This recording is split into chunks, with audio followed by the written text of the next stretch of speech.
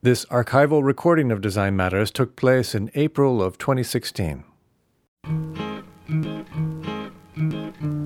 This is Design Matters with Debbie Millman from DesignObserver.com. For 11 years now, Debbie Millman has been talking with designers and other creative types about what they do, how they got to be who they are, and what they're thinking about. On this podcast, Debbie Millman talks with composer Nico Muhly about his music and about the musicians who interpret it. I always feel like they appreciate something that's detailed on the page to indicate that I know what I'm talking about, but with room for them to continue the conversation when I'm dead. Here's Debbie Millman. We're listening to music written by Nico Muhly, who composes chamber music, orchestra music, operas, music for ballet, film music, you name it.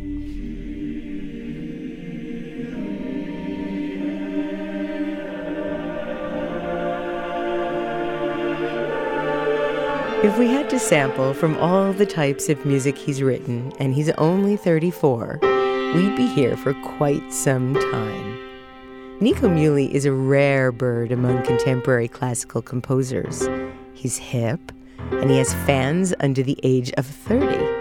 Maybe this has something to do with his collaborations with Bjork, Grizzly Bear, and Ira and Philip Glass, and his efforts to reach beyond the classical music tradition. He joins me now to talk about his music and his life. Nico Muhly, welcome to Design Matters. Thank you very much. Thank you for having me. Nico, is it true that you think the score of Star Wars is like a yak carrying people? Did I say that somewhere? Well, I mean, it does do some heavy lifting, doesn't it? Now, when I first started doing my research on you, it was before Star Wars, The Force Awakens came out, and you said this before The Force Awakens came out, so I was wondering how you felt about the new score. I mean, it's almost more heavy lifting now because we don't know what's going to happen with all these new themes and all these new people. Yes. Right? And so the trick that score does, and when I say heavy lifting, what I mean is it's a kind of blunt object, right? It's like, this is evil because this music tells you before you know. Exactly. And that's an example of the music knowing the plot before the people who are in it. That's that's what I mean. It's sort of pulling things rather than being pulled by it or floating over it. I sometimes get very freaked out by music that accompanies television shows or movies that I'm watching on television or on my computer where I have the real control to adjust the volume. It's always the wrong volume. And they're trying to get the sense of thrill and anticipation up so high that the music becomes unbearable. This is true. And I think a lot of what happens now is that people who are making this kind of media, particularly in TV, get addicted to these big sort of Wagnerian, huge film scores. And then when they're in the edit room, right, they're temping the TV show with these gigantic expressions of kind of, as you say, like tension or romance or whatever. So you end up with these kind of slightly overblown or overbearing scores, right? When you actually just need a sort of a husky, you've got a yak. And there are times when even just silence might be enough. You think? I mean, that's this is always the thing. It's when you think about the great film scores, it's like Rosemary's Baby, right? Yes. Where it's like there's a little voice here, there's a little trumpet there, but like really nothing much happens. And that's scary. It's scary. It's real scary. You were born in Vermont. True story. You spent your childhood between an 18th century farmhouse in the little town of Tunbridge, Vermont, and a home in Providence, Rhode Island. Where did the name Nico come from? I have this romantic fantasy you were named for the singer and Warhol superstar. I wish it were so. It's just Nicholas, but with the French spelling. And Nico is like a pretty. And my mother's family is French, and so Nico is one of these sort of useful. Every country in the world knows how to pronounce it, with the exception of the United Kingdom, where I'm forever Nico. Ooh, okay. I know. It's bad. I think it's something about going from the long E to the O that they feel is like pornographic in the mouth. In addition to being a French, your mother is a painter and a teacher, and your dad is a filmmaker. That must have influenced you quite profoundly. Yeah, there were a lot of ideas going in and out of the house. My father is one of these sort of eclectic filmmakers, so he worked a lot in Egyptian archaeology, but then in stone cutting, which I hope we talk about later because I'm obsessed with it, and then in sort of caves in South Africa. So he was one of these sort of documentarians for hire, and as a result knows sort of 82% of the available information about like 400 things. When you were 7, I read that you spent some time living near an archaeological site in Egypt where you were chased by a pack of wild dogs. This is true. It's totally true. And so how did that happen, and how did you get away? I think my dad was working on a dig. I don't specifically remember, but the structure of this town was essentially, it was families of tomb robbers who had robbed a tomb, sold the things, and moved in. And this had happened, in the last 300 years or something. So it was one of these vertical necropoli. And for some reason, my parents were down, or my mother was down there, and I was up here. And, as is the way in a lot of the developing world, there's just randomly dogs everywhere. Yes. Kind of with their own itineraries, but sometimes they just decide sort of that you might have something of interest to them. So I probably had like a apricot or something, and then I was running really, really, really, really quickly. And it's a kind of, for me, it's a sort of abstract memory, but of course for my mother, it's this kind of, Grimm's fairy tale. It's a very specific memory for her. Is that when she created the painting she titled Evil Nico? That's a different painting. That's a larger scale painting. The dogs of Gurna I actually have, and she painted that episode, and I have it in my I have it next to the mirror that I use to get dressed in the morning, essentially. So you look at yourself being chased by dogs every day. It's actually the sound of me being chased by dogs. So there's no physical depiction of anything. There's this kind of blue space, and then there's this kind of sonic representation, which strangely, actually, in my mother's shorthand, her sound waves look like good Wi-Fi signal. So wow. So there's a sort of that which pleases me. I love nothing more than full bars. That's amazing. And so what is the portrait Evil Nico depicting? That depicts me as a young boy holding the hand of what would be the shape of my mother if she hadn't been erased into the landscape that surrounds her. Ooh. The symbolism of which you can yeah. think about for a minute. Okay, so which should we talk about? The symbolism of that or stone cutting?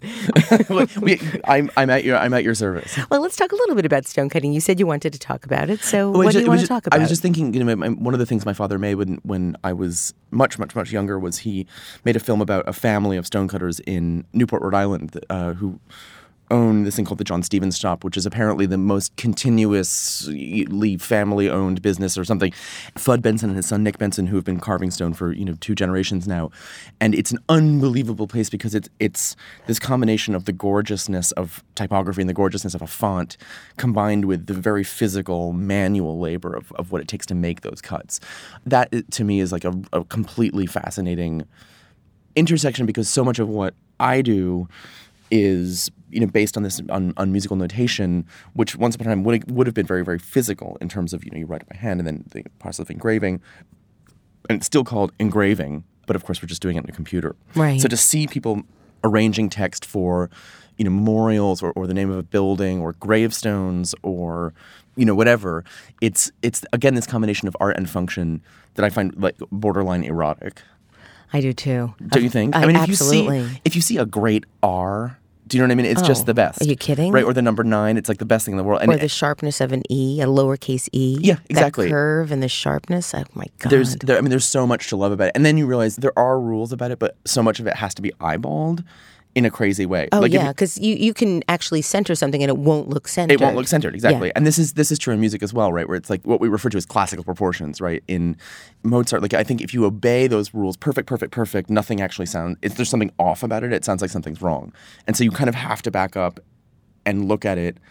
But I think, again, what makes me so happy about stone is that you can't mess up.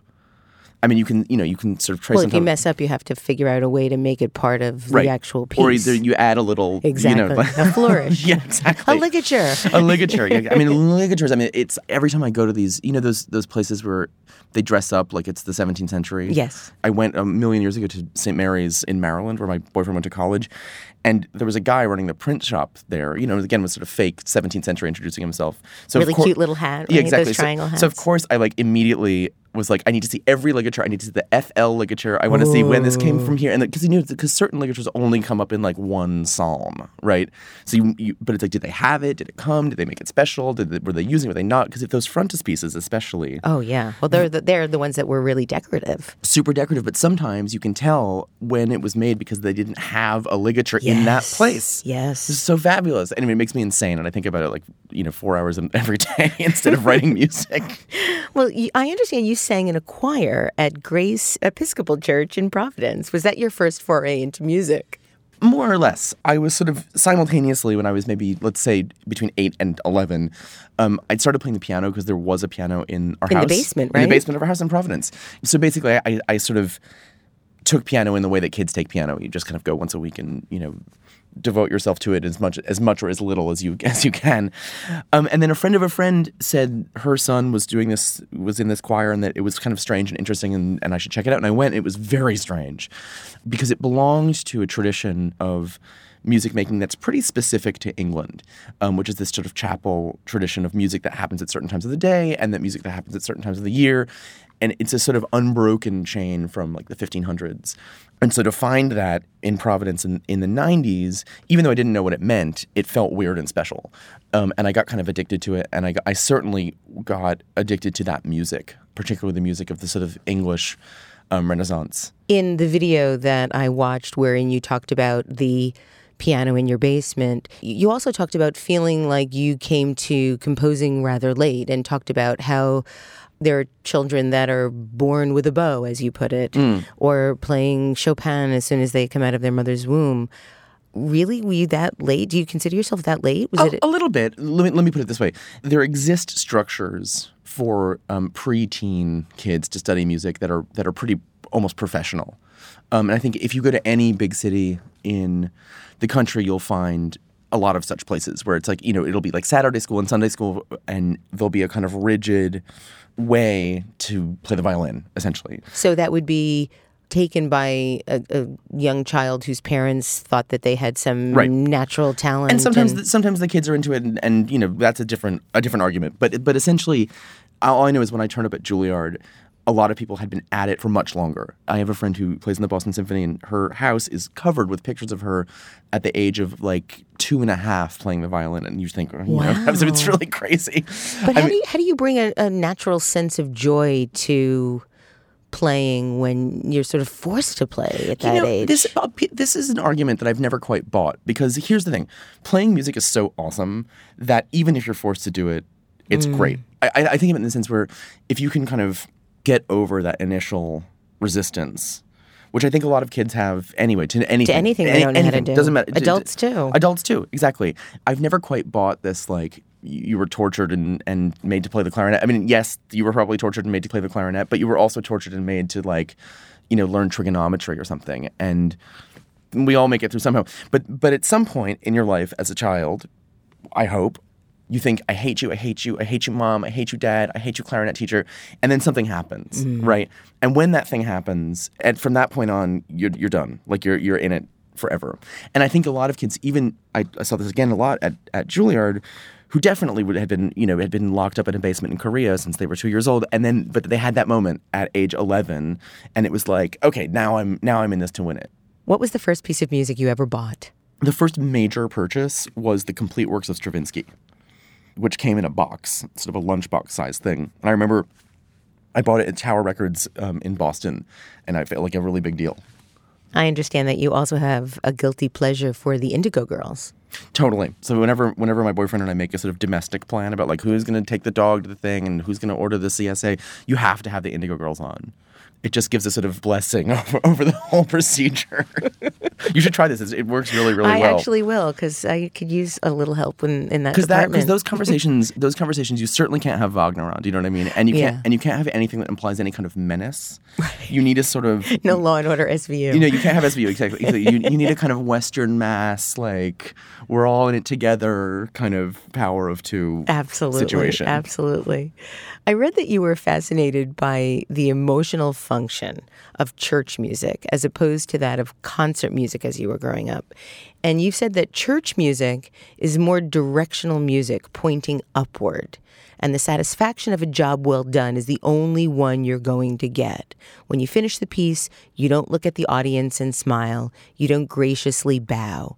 And the composer vanishes too, in addition to the performers. If you are really good, you disappear.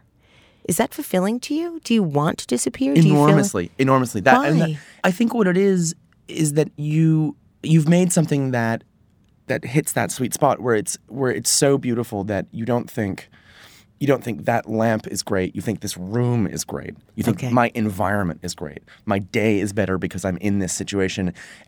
on further consideration, then you can say, oh, that's because this in combination with this. But with church music, the idea is that you don't approach it like a play where you're sort of in an analytical sense, right? The great thing about church is that there is one thing that's happening, right? With complexities, but there's one story, right? And it's sort of like, do unto others and the rest is commentary, right? So you see this in many traditions. And so church music is not designed to be about itself, and it's not designed to be an art that references itself. It's meant to create and direct an atmosphere that's for a play to which we always know the plot, right? Church music can do something in 1 second that is tricky to explain. For instance, if you're talking about Christmas, right, you need to taste a little bit of the gall of Good Friday on Christmas, right? You have to look at the baby and be like, he's going to die, right? Wow. In 33 years and a couple months, it's a wrap, right? And the music can do that in 1 second. How? Well, what you do is you shimmer on a note or you lean into a piece of text, and this can be written into the music itself or into the performance. And in the same way that if it happened in a film score, this is a vulgar analogy, but if it happened in a film score, you'd know it. Right. Okay. You would totally know. You'd be like, whoa, there was, and you wouldn't say it's because he put that harp note on the D sharp, like whatever. You would feel a tautness you recognize about it. Yeah. With church music, I feel like, because again, that we know the plot. So you're hanging your art on this structure that we already appreciate. So there's room to be really weird and stylized.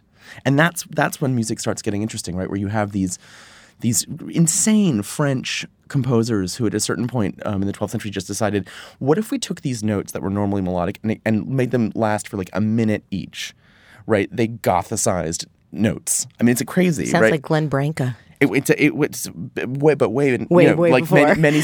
But when Right. you think of it too, it's like in the same thing that happens in ecclesiastical architecture, right? That doesn't happen in vernacular architecture, where it's like, let's experiment with these highly stylized lines, or let's experiment with. This is especially true in the Islamic world because there's not much depictive art, right? So you say, okay, we have to make the letters do the joyful expression, right? So when you write a Bismillah, you make it wow, and all the letters are huge, and all the vowels are these like gigantic shapes, and the whole thing turns out to be the shape of a peacock. So I think that for me is the fun of sacred art. I've had a number of musicians on Design Matters over the last year, and I keep trying to find an answer to what I consider to be one of the world's biggest mysteries. Where does the music come from? How does it arrive to you? Is it a melody that you hear? Is it a series of notes? Is it fully composed? How does something arrive to you? I think that the minute I figure that out is the minute I'll stop having to do it. I mean, I think each expression has its own way. I think if your life includes a space for music, you'll figure out how to put it there, I think. So, and what I'm saying practically is a deadline, and what I'm saying slightly less practically is you basically imitate what you've seen before. You basically take what your teachers have left you. You take what, in your experience that you heard this thing, whether or not it was in a concert hall or it was in the distance or someone humming on the subway. You collect these things, and they become part of an arsenal of exactly this, which is filling up silence, which is molding around or out of silence.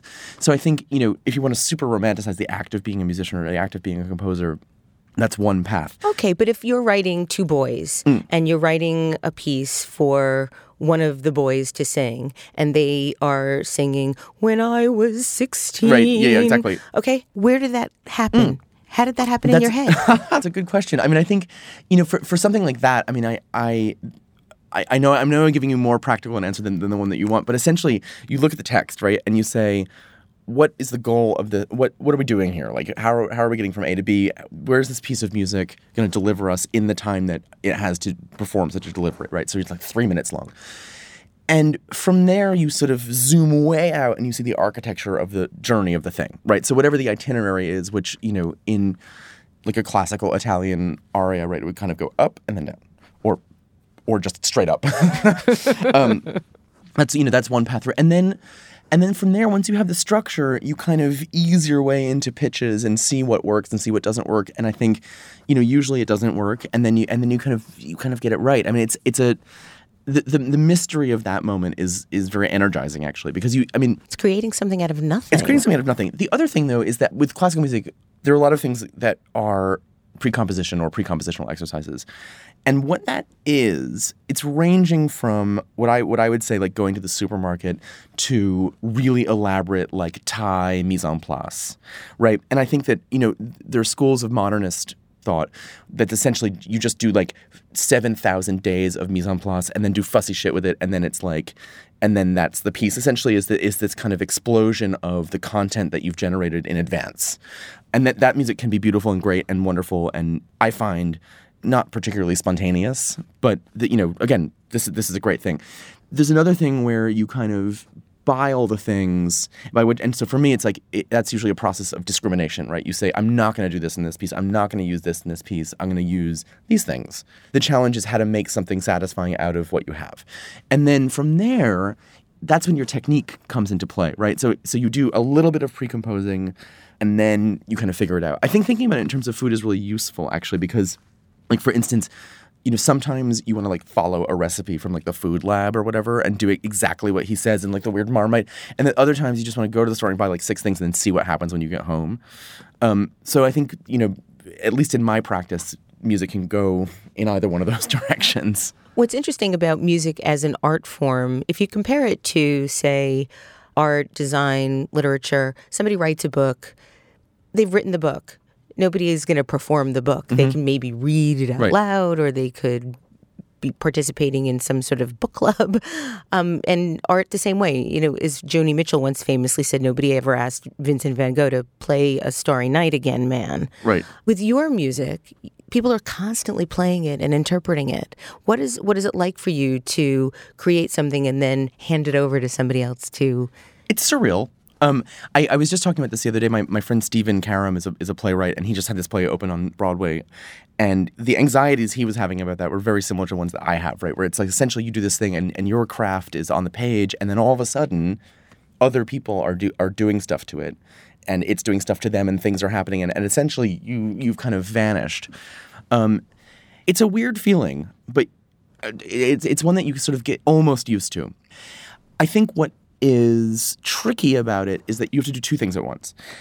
The actual document that you produce, right? Being a composer, the physical job and the practical job is you're given a pile of money and you send back a pile of paper. That's literally all. It's really paper for paper. It's paper for paper, right? It's just here's this and here's that. So or it's like Citibank wires in, PDF out, But it really that's what you're being asked to do, right? So then what you do is you have to make sure that what's on that paper is really, really, really indicative of what you'd like to have happen, right? That it gives incredibly specific instructions about how to realize the thing that you heard in your head when you heard it in your head. Is it open to interpretation at all? Well, it is. But here's the interesting thing. The amount of room between what you write and what ends up happening, that's the interesting thing. And with contemporary music, I mean, there's so many different paths out of it, right? Where there are people who give enormous amount of freedom, Cage being a great example. Or there's a way that you can argue that all of Yoko Ono's instructions, like in Grapefruit or whatever, are scores, right? Because it's an instruction that you deal with in your own... It's a wonderful book. It's a wonderful book. It's a great thing. Yeah. So for me, there's that. And then on the other hand, there are detailed instructions that you can give, right? Super complicated things where you say, okay, I want you to hold the flute like this, and I want you to top that there and do this. And you can get into that mode too. So if we set up a binary, which is completely false, it is only existing in this room and don't tell anyone, for me, there's a sweet spot somewhere kind of closer to the hyper-notated thing. But again, drawing it back to food, if you read medieval cookery things... Don't often do that. The Form of Curry, you should read this. It's amazing. Okay. It's really worth doing. There's a Gutenberg text. It's like, just read it. The recipes are like, take a capon, stick it in water, stuff it with spices, and serve it. Right? It's great, but it's like, now we would expect, a 3-page thing with like Nigella Lawson like telling us where to get the thing and like what the close-ups and the salt crystals. And the salt crystals and where to put. And so, for musicians, I always feel like they appreciate something that's detailed with room, right? That's detailed on the page to indicate that I know what I'm talking about, but with room for them to continue the conversation when I'm dead or when I'm not in the room. So I always try to be as specific as I need to be without ever being like to cook this, stand facing the stove, lift your left hand out where you were meant to have put the salt. I mean, and there are scores that are like that, and those things can be wonderful, but there's a control freakishness to it. I read that the first time you listened to Steve Reich's music for 18 musicians, you had an immediate, visceral, and emotional reaction to the repetition and the pattern making. And you felt that it sounded like how your head worked. I love that. What struck me about that piece specifically, and what still strikes me about that piece... I mean, that piece changed my life. It's the best thing that ever happened, Changed my life. Just the other day, I was walking in London, and I left dinner with two friends, and they went one way, and I went the other way. And I was walking by just a building. It was 11 o'clock at night. And someone in there was 200% playing music for 18 musicians. Like, it was so quiet. But you hear it immediately, and you're like, I know exactly. And so, of course, I put my ear up to the thing. I was like, and I took a little video. The thing about that piece is that there's a million things going on at once. But it's also incredibly simple. And this is something that Steve Reich talks about sort of implicitly, but it's music that's existing for me at two different speeds. And for me, the visceral experience is one of like flying over a landscape, right? And feeling the feeling of speed, but then also the feeling of incredible detail. So it's like you're at a distance, but also incredibly close. So there's a way that you can argue that piece is very, very slow, right? It's just these 11 chords that then you kind of zoom into the chord and see who's inside, and then you zoom out and then you zoom in. And you can say that the hour is just these big breaths, right? And that's it. These gigantic kind of camera moves, right? Yeah. And then you can argue that it's all this little kinetic information that is interlocking and precise. And what's also great about that piece is, despite its precision, there's a lot of flexibility in terms of how long you repeat things, who's in charge, right? So there's kind of, it's you wait for these clarinets to finish this thing, and then you move on, and then the vibraphone does this, and then you move on. So it's a kind of community exercise. And the first time I heard it, I just thought that it was such a beautiful and impossibly precise analysis of what it feels like to listen in general. That's exactly what I was hoping you'd say. Okay, good. I didn't say that because you weren't like holding up signs. No, you were able to articulate something that I've wondered. What is it about this piece that's so transformative? Because the first time you hear it, it does change the way you listen to music. I wanted to ask you what kind of composer you consider yourself to be. And then I read an interview you did with Molly Sheridan on New Music Box, and you explained that while you consider yourself a classical music composer, that does not preclude you from working within a variety of musical genres. And you stated, it's essentially like being from somewhere. I feel like I'm very proudly from the classical tradition. It's like being from Nebraska. You're from there if you're from there. It doesn't mean that you can't have a productive life somewhere else. The notion of your genre being something that you have to actively perform, I think, is pretty vile. You're laughing. That's funny. It's a great line, right? It makes sense. Yeah, I stand by it. Why do we need to pigeonhole art? Why do we need to be able to signify where something comes from, or where it's supposed to go, or what's supposed to happen next? I don't know. I mean, the radical interpretation is that it's this kind of proto-colonial thing where it's like you have to make a taxonomy of the thing so that you can kill it and control it. Like if you want to get super kind of post-colonial about it, I think that's probably what it is in the hands of musicologists who don't know better, or who do know better but don't want to act right. Need to classify things. Yeah, and I think it's a shorthand, and compose it as musicians. We play into it too, where people can say like, oh, I hear the like wide open skies of Vermont in the music, or with Lamont Young, it's like surely the expanses of the West are the influence, and there's a way in which that's just, it's too easy. And again, as I said, there's no shame in being like, this is where I come from, but this is where I live, and there's definitely no shame in wanting to experiment, wanting to play with that tradition. So for me, again, the classical music tradition can mean a million different things, but it's the tradition in which I cut my teeth, like I write stuff down, and then the thing is, the minute you say I write stuff down, the people are like, well, jazz is written down too. Yes, we're all working with moving definitions in a fluid way, and a great way to waste 3 hours of your day is to try to answer like, what's the difference between a musical and an opera? Like if you want to spend 3 hours doing that, that's great. Just don't call me. Duly noted. You turn the classical music industry on its head with the way you do things, the way that you think, the influences that you've had on your work, and the influence you're having on others. Speaking of influence. In your second album, Mother Tongue, some of the sounds included a pair of butcher knives scraping against each other, a recording of whistling Icelandic wind, and the sound of raw whale flesh slopping around a bowl, someone taking a shower, someone else eating toast, and the frying of an egg. Can you talk about how you decide to choose the instruments you use? Sure. I should point out, that I appreciate your kind words, but this is not nothing new. I mean, music. I know. It is the work of the ancestors that allowed me the freedom to do that, right? And it's Cage and before. I know. And Gershwin and anyway. So with that particular piece, Mother Tongue, I was trying to create an archive of a language and an archive of a space, and the glory of an archive, for me, like a library being a great example, is not going in order, right? You don't move from A to B to C. You're like, what's this, right? And the eye is drawn to things. No, I don't want to say by random, because the eye is drawn to what it's drawn to, and that's important. But sometimes it's the cover, it's the smell, it's the this, it's it's the position, it's the word, it's the name of the Dutch composer, whatever it is. So with that piece, I wanted to open up the actual instrumental possibilities to I don't want to say the random, but to the wild, and to the moments when we find ourselves obsessing over, or when I say we, I mean me specifically, obsessing over little nuggets of language, obsessing over things like, I before E except after C. Like, when do those things pop into your mind? And for me, it's always when you're going about your daily tasks.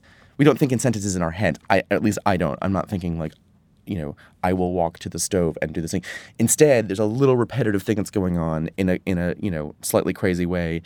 That's something I heard, a scrap of a thing, and then I'm making toast and thinking about something else, and then that pivots really quickly to the noise of the dog outside. And so I wanted to see if I could sort of musicalize that. So that album was an experiment in folding in those sounds, seemingly drawn at random, into like what's otherwise a pretty traditional, like multi-voice kind of not I say traditional, but sort of a Meredith Monk texture. Yes, it's a wonderful, wonderful album, for lack of a better way to reference it. Thanks very much.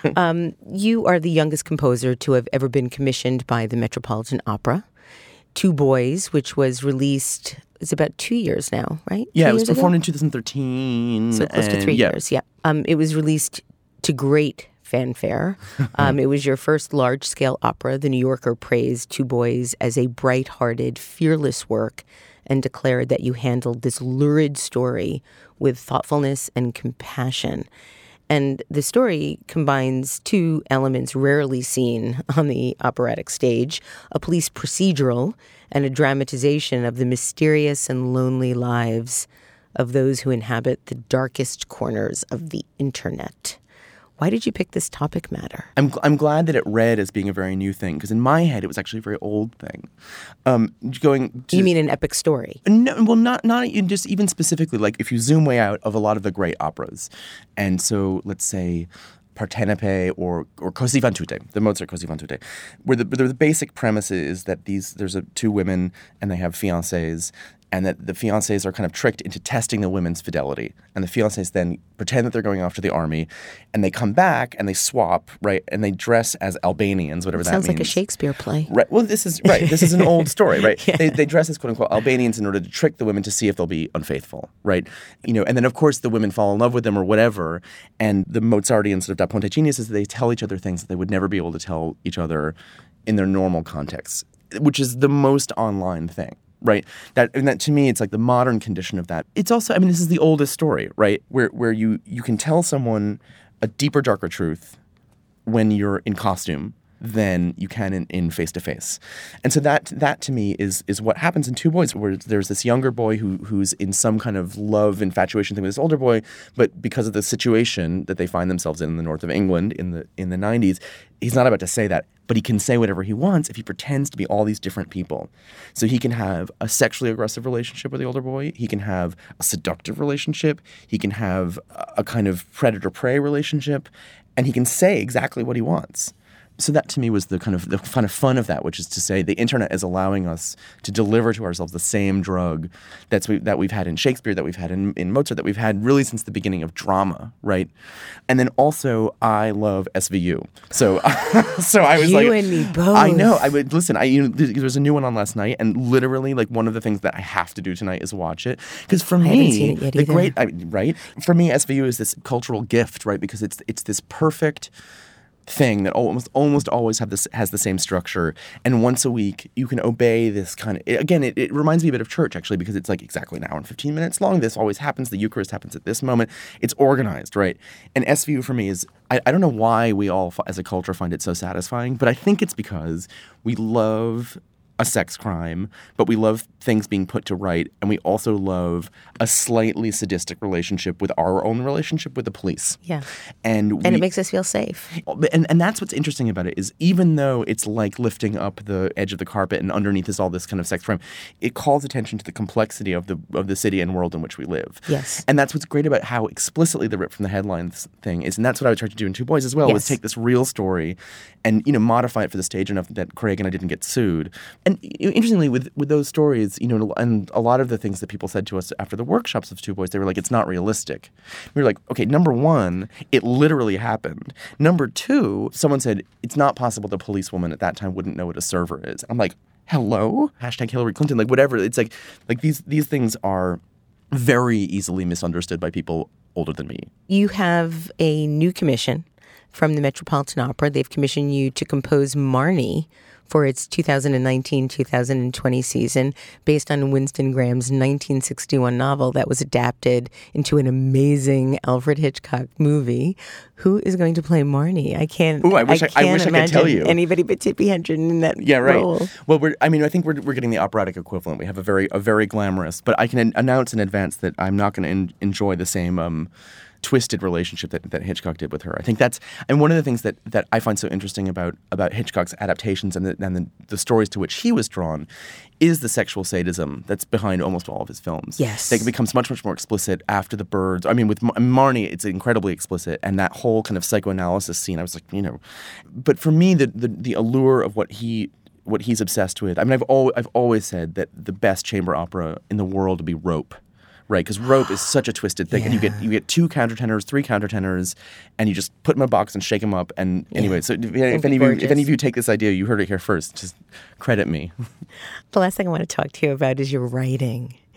You're so known for your music and your composing that I think that your writing gets really put under the radar. It is phenomenal. So you wrote this about Beyonce. Let me tell you a story about my phone. 4 times in the last few years, it has made a certain series of noises. My current theory is that the noises are generated when a critical mass of gays text one another at the same time. The first time, it was when Michael Jackson died and I was in a fever dream in St. Petersburg, Russia, having just interviewed the homeless-looking and possibly insane conductor Valery Gergiev. The second time, it was when Whitney died, and I was absurdly having gnocchi with certain friends, and then other friends rang, and we had to pull the whole evening over to be together in this time of need. The third time, it was when I got off a plane last week in Rome, and I thought to myself, girl, not Janet, not tonight. It was a false alarm. It was just that English diver announcing that he was fucksing a man. What is this thing you have with Beyonce? I mean, I think Beyonce's on top of it. She's the best. I think that album, when we look back on the relics of our civilization after the Great Water Wars, I think that album is going to be a really big turning point about what an album is. I mean, she can get away with it, but I think it changed everything. Like you put together this collection of things and you just drop it into the world. And I think that she's had enormous success with that since that time too, with like the Formation video, et cetera. And I think what she's up to is this wonderful thing of, as a performer, as a singer, but as a curator. She's getting sort of the best people in the world together and putting them together in unexpected ways. And that album was just so thrilling because there was no hype about it. There was nothing about it. It just appeared on your hard drive. And I think with her platform, she has the ability to really push things, which I think we've seen in the last year. Yeah. And, it's, again, this weird combination of a thing that I find to be completely commercial and mainstream and also weirdly subversive in ways that I think we'll figure out in 25 years. And completely calculated, but also improvised. Like you can't have predicted the influence and the impact specifically politically, of a lot of those things.